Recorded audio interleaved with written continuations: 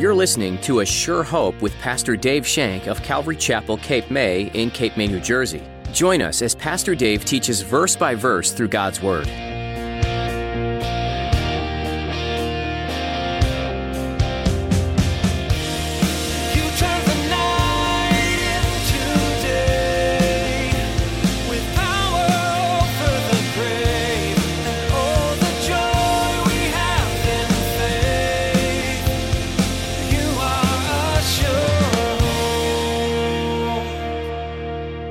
So they've heard this before. This is not new to the disciples. They've heard it.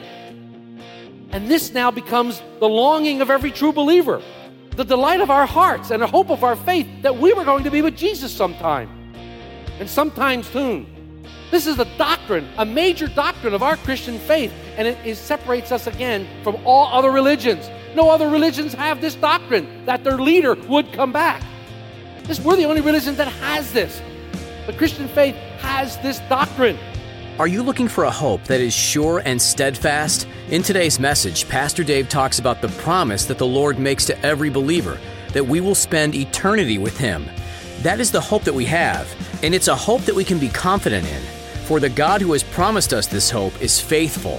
Now, here's Pastor Dave in the book of Acts chapter 1 as he begins his message, The Ascension of Jesus Christ.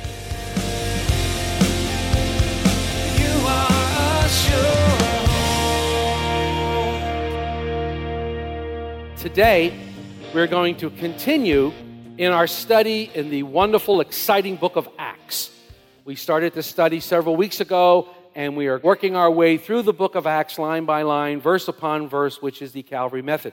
So if you'll turn in your Bibles to the book of Acts, remember, take a right at the Gospel of John, take a left at Romans, and Acts is sandwiched in the middle. So the book of Acts, Chapter 1, we're going to be looking at verses 9 through 11 today. Verses 9 through 11 in the book of Acts. Please read silently as I read aloud. Now when he had spoken these things, while they watched, he was taken up, and a cloud received him out of their sight. And while they looked steadfastly towards heaven as he went up, behold, two men stood by them in white apparel, who also said, Men of Galilee, why do you stand gazing up into heaven? This same Jesus who was taken up from you into heaven will so come in like manner as you saw him go into heaven.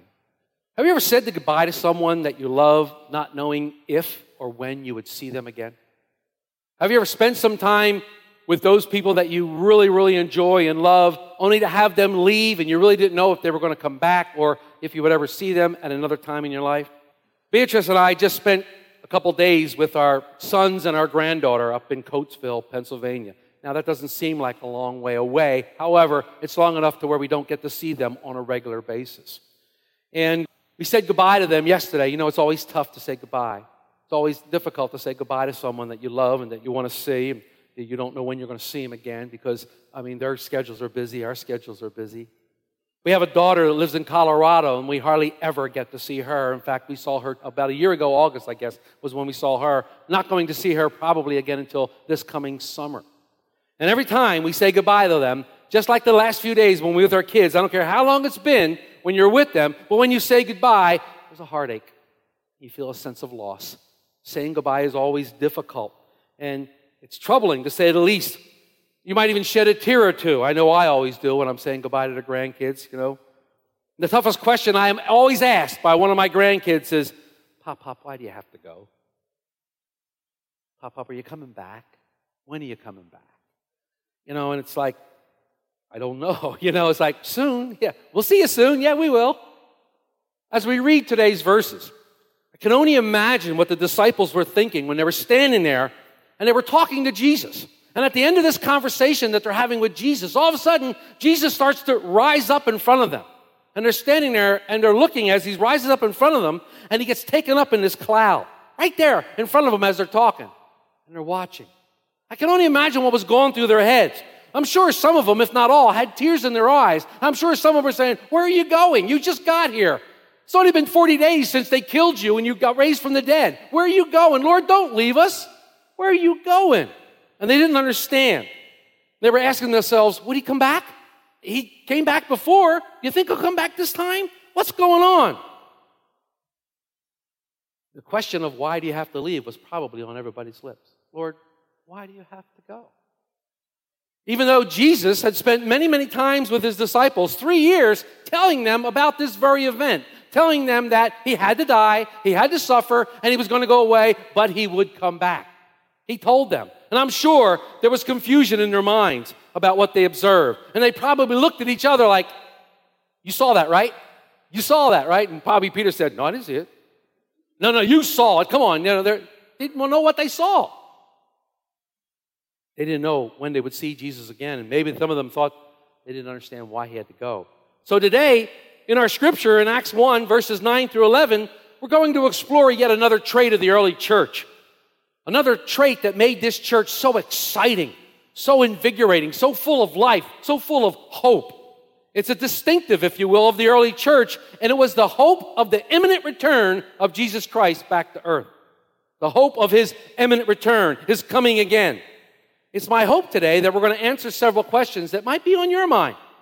Questions like, why did he have to go? Why did Jesus have to leave? Why couldn't he have stayed here with his disciples? Secondly, maybe, how's he going to return? In what manner can we expect him?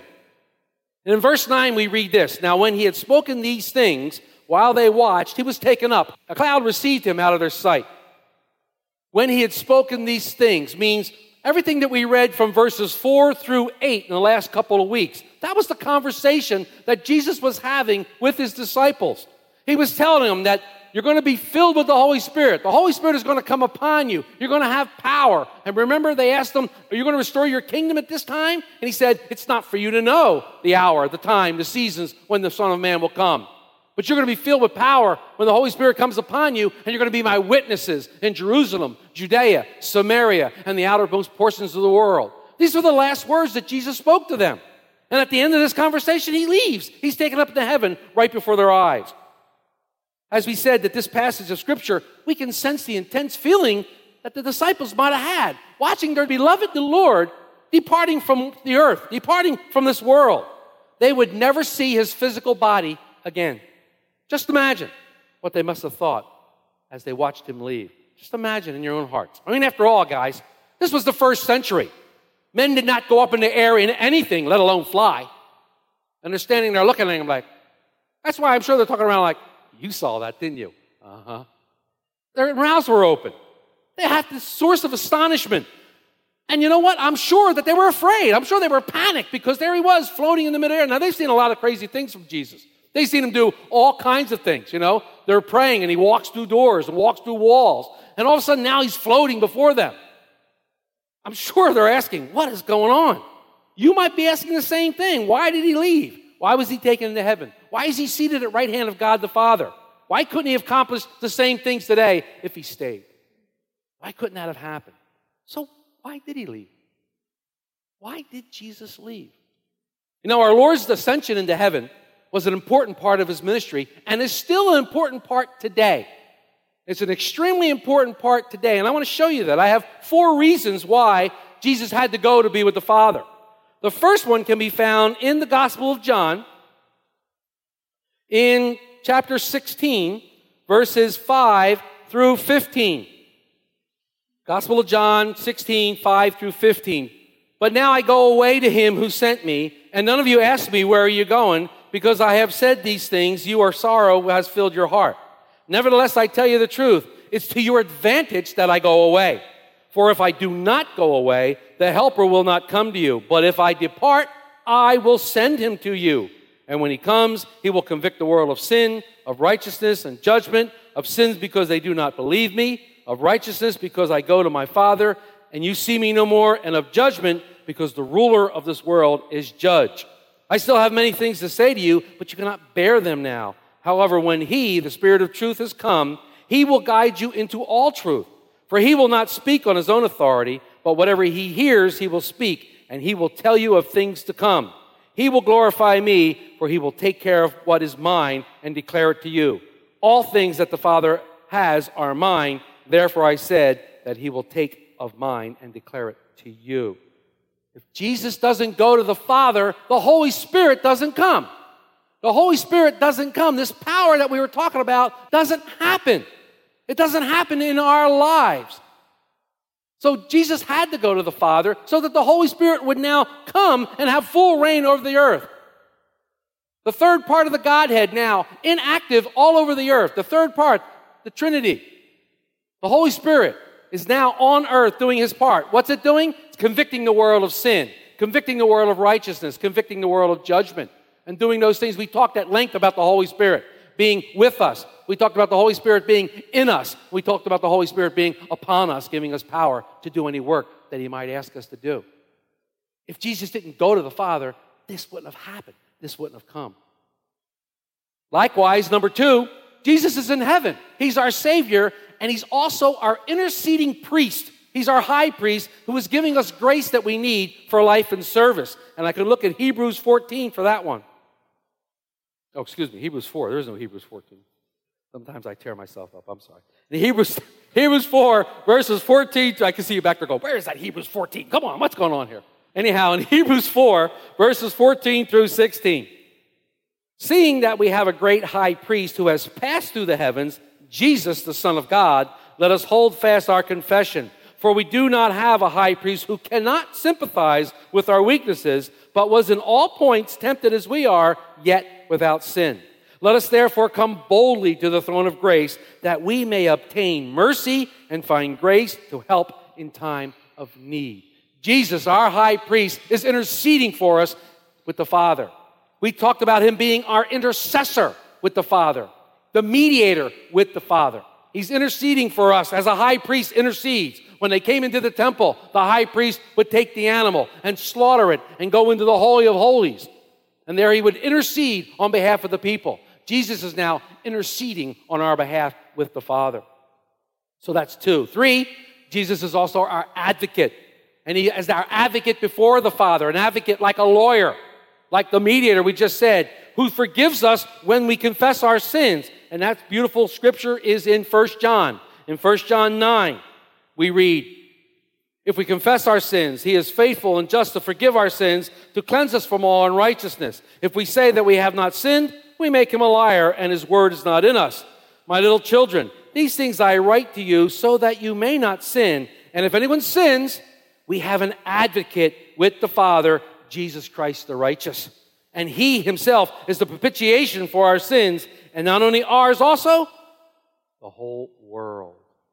So Christ has to be up there as the advocate to the Father. When we sin, we come before the throne and we confess our sins. He's faithful and just to forgive our sins. So that's the third reason. And finally, in the last chapter of the book of Mark, the Gospel of Mark, Mark 16, verse 19, we see Christ, the head of the church, working with his people on earth to accomplish his purposes that he has set out to do. In Mark 16, verse 19, so then, after the Lord had spoken to them, he was received up to new heaven and sat down at the right hand of God, and they went out and preached everywhere, the Lord working with them and confirming the word through the accomplishing and accompanying signs. So these are the reasons why he had to go. And we can sit there and go, okay, I can accept that. All right, these are the reasons why he had to go. If he didn't go, none of these would have. And the scriptures clearly show that he had to go to the Father. He had to take his seat, his rightful seat, which is at the right hand of God the Father. A seat, by the way, he still occupies today. He is still on the throne, seated at the right hand of God the Father. He's just waiting for the Father's nudge to say, go get him. He's just waiting that time. Yet while the disciples stood watching, in fact, I'm sure they were doing more than watching. They were staring. They were gawking. Their mouths were probably open. They were probably in this daze as they watched Jesus ascend into heaven. And they couldn't believe what they were seeing, trying to comprehend in their mind what was happening. And while all this was happening, another bizarre event happens. 2 men show up out of nowhere, wearing white. And they come in there, and they probably stood there for several minutes watching these guys, looking. I can just see them going, can you believe these guys? Talking to each other. Look at these clowns. They're sitting there looking at heaven. He's not even up there anymore. They're still staring. I'm sure minutes had passed. Jesus had gone into the cloud, and they're like, they don't want to take their eyes off of heaven because they think he might come back. They don't know what he's doing up there. And these guys are looking around going, so one of them says, we got to say something. Okay, you say it. Okay. Men of Galilee, why do you stand gazing up into heaven? Why do you stand gazing up into heaven? This must have been quite a day in the lives of the disciples. And believe me, they've had many days in which to remember when they walked with Jesus. But this was special. First of all, they received the word from Jesus that they were going to get a promise from the Father, that they were going to be baptized with the Holy Spirit not many days from now. Next thing you know, they're watching, and Jesus goes up in the air.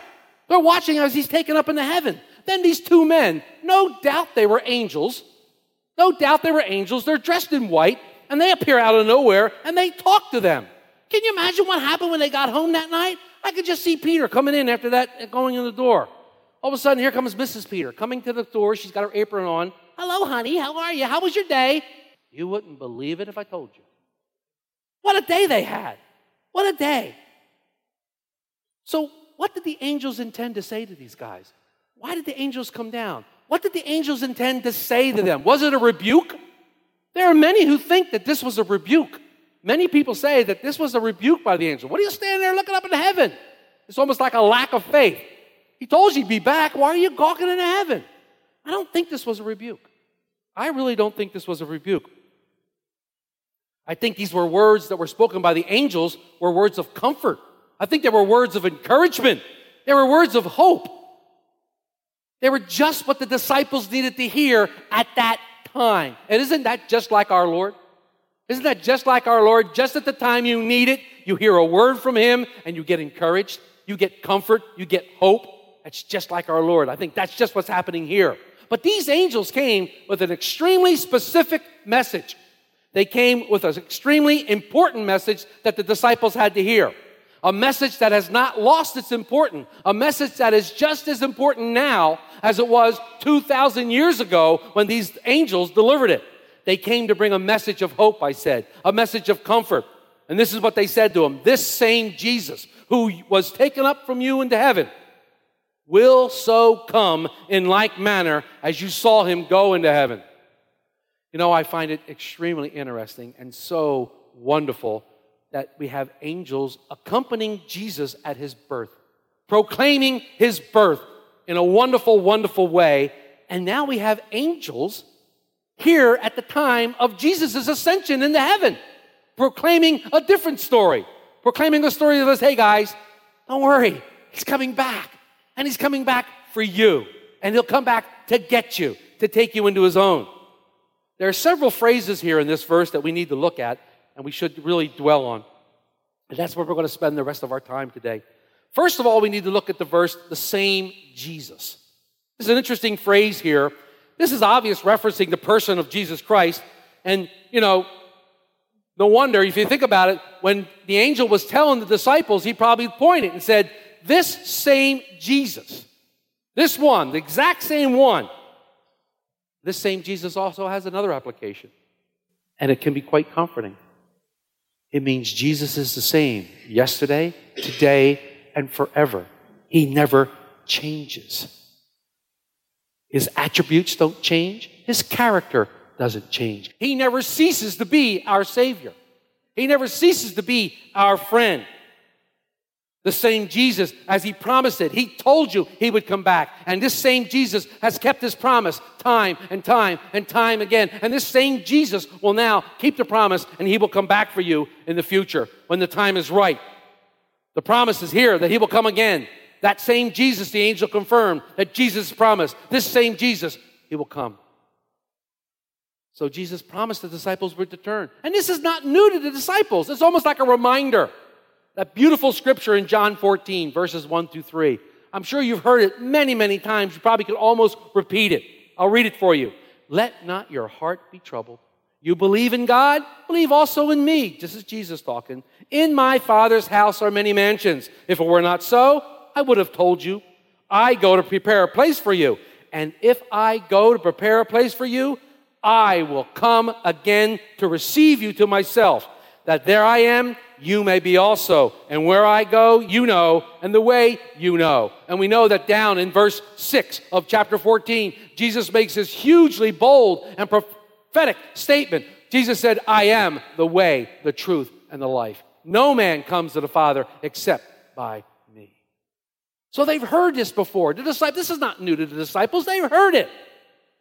And this now becomes the longing of every true believer, the delight of our hearts and the hope of our faith that we were going to be with Jesus sometime, and sometime soon. This is a doctrine, a major doctrine of our Christian faith, and it separates us again from all other religions. No other religions have this doctrine, that their leader would come back. We're the only religion that has this. The Christian faith has this doctrine. We should always be reminding people to look up, for your redemption is nigh. Look up, for the Lord is coming back. Be on the lookout. Be ever watchful, for our Lord is returning. The angels proclaimed to the disciples that this same Jesus would return just like he left. The second phrase, he will come in like manner as you see him go into heaven, also will answer some of our questions today. How will Jesus return, and in what manner? And here's where we get into some interesting things here. Here's where we get into things that are called eschatology. Who's the what-a-g? Eschatology. It means the study of the end times. And why is this important to us? Because I'm going to say in a little while that I believe that your view on eschatology dictates the way you live your life right now. Which view do you have? We'll talk about that. There are two main terms used to describe the event of Jesus' return. The first term is the rapture of the church, and the second term is the second coming of Jesus. Both of these messages bring hope to the believer. Now, some students of Scripture think that these two things are the same. They're the same meaning. However, they are very distinct when you look at the Scriptures and when you pull the Scriptures out. The rapture of the church refers to the event when Jesus comes and snatches true believers immediately into his presence. In Paul's letter to the Thessalonians, this event is clearly described in 1 Thessalonians 4, verses 13 through 18. We're going to read this. It's important. 1 Thessalonians 4, verses 13 to 18, Paul says, "But I do not want you to be ignorant, brethren, concerning those who have fallen asleep, lest you sorrow as others who have no hope. For if we believe that Jesus died and rose again, even so God will bring with him those who sleep in Jesus. For this we say to you, by the word of the Lord, that we who are alive and remain until the coming of the Lord will by no means precede those who are asleep. For the Lord himself will descend from heaven with a shout, the voice of an archangel, and with a trumpet of God, and the dead in Christ will rise first. Then we who are alive and remain shall be caught up together with him in the clouds to meet the Lord in the air. And thus we shall always be with the Lord. Therefore, comfort one another with these words." This should be great comfort, great hope if you're a true believer. Now, there's some words here we have to look at, and we have to look at their meanings in Greek and in Latin. In verse 17, Paul uses the words caught up. It means violently snatched away in the Greek. The word is harpazo in the Greek. Harpazo, violently snatched away. But when you translate it also as raptere or raptus in the Latin version, it's where we get our word rapture. You are a sure hope. Thank you for joining us here today on A Sure Hope. In this series, Pastor Dave has been teaching through the book of Acts. This book follows the journeys of many disciples, but especially of the Apostle Paul. He took several missionary trips to tell others about Jesus, and he acquired many companions along the way. Wouldn't it be interesting to be a traveling missionary? He met many people who readily accepted the message he was bringing. In other cities, his life was threatened and he was pushed out, as people didn't want to hear about the way. But being a Christian isn't meant to just be an easy road. As Paul's life displayed, you go into it knowing that there will be obstacles that you face. Is it worth it, you might ask? Of course it is. The prize that you'll be rewarded is far more precious than the things of this world. Staying true to Jesus, who gave up everything for you, is the best way you can live your life for Him. We're so glad we got to spend time with you today. A Sure Hope is a ministry out of Calvary Chapel, Cape May, in Cape May, New Jersey. If you're in the area, we'd love to see you on Sunday mornings. Check out ASureHopeRadio.com for service times and directions. Once again, that's ASureHopeRadio.com. And don't worry if you can't make it in person. On the website, you'll notice links to our live stream via Facebook and YouTube. All of these can be accessed through ASureHopeRadio.com. Don't forget to come back next time as Pastor Dave continues to go through the book of Acts again, right here on A Sure Hope.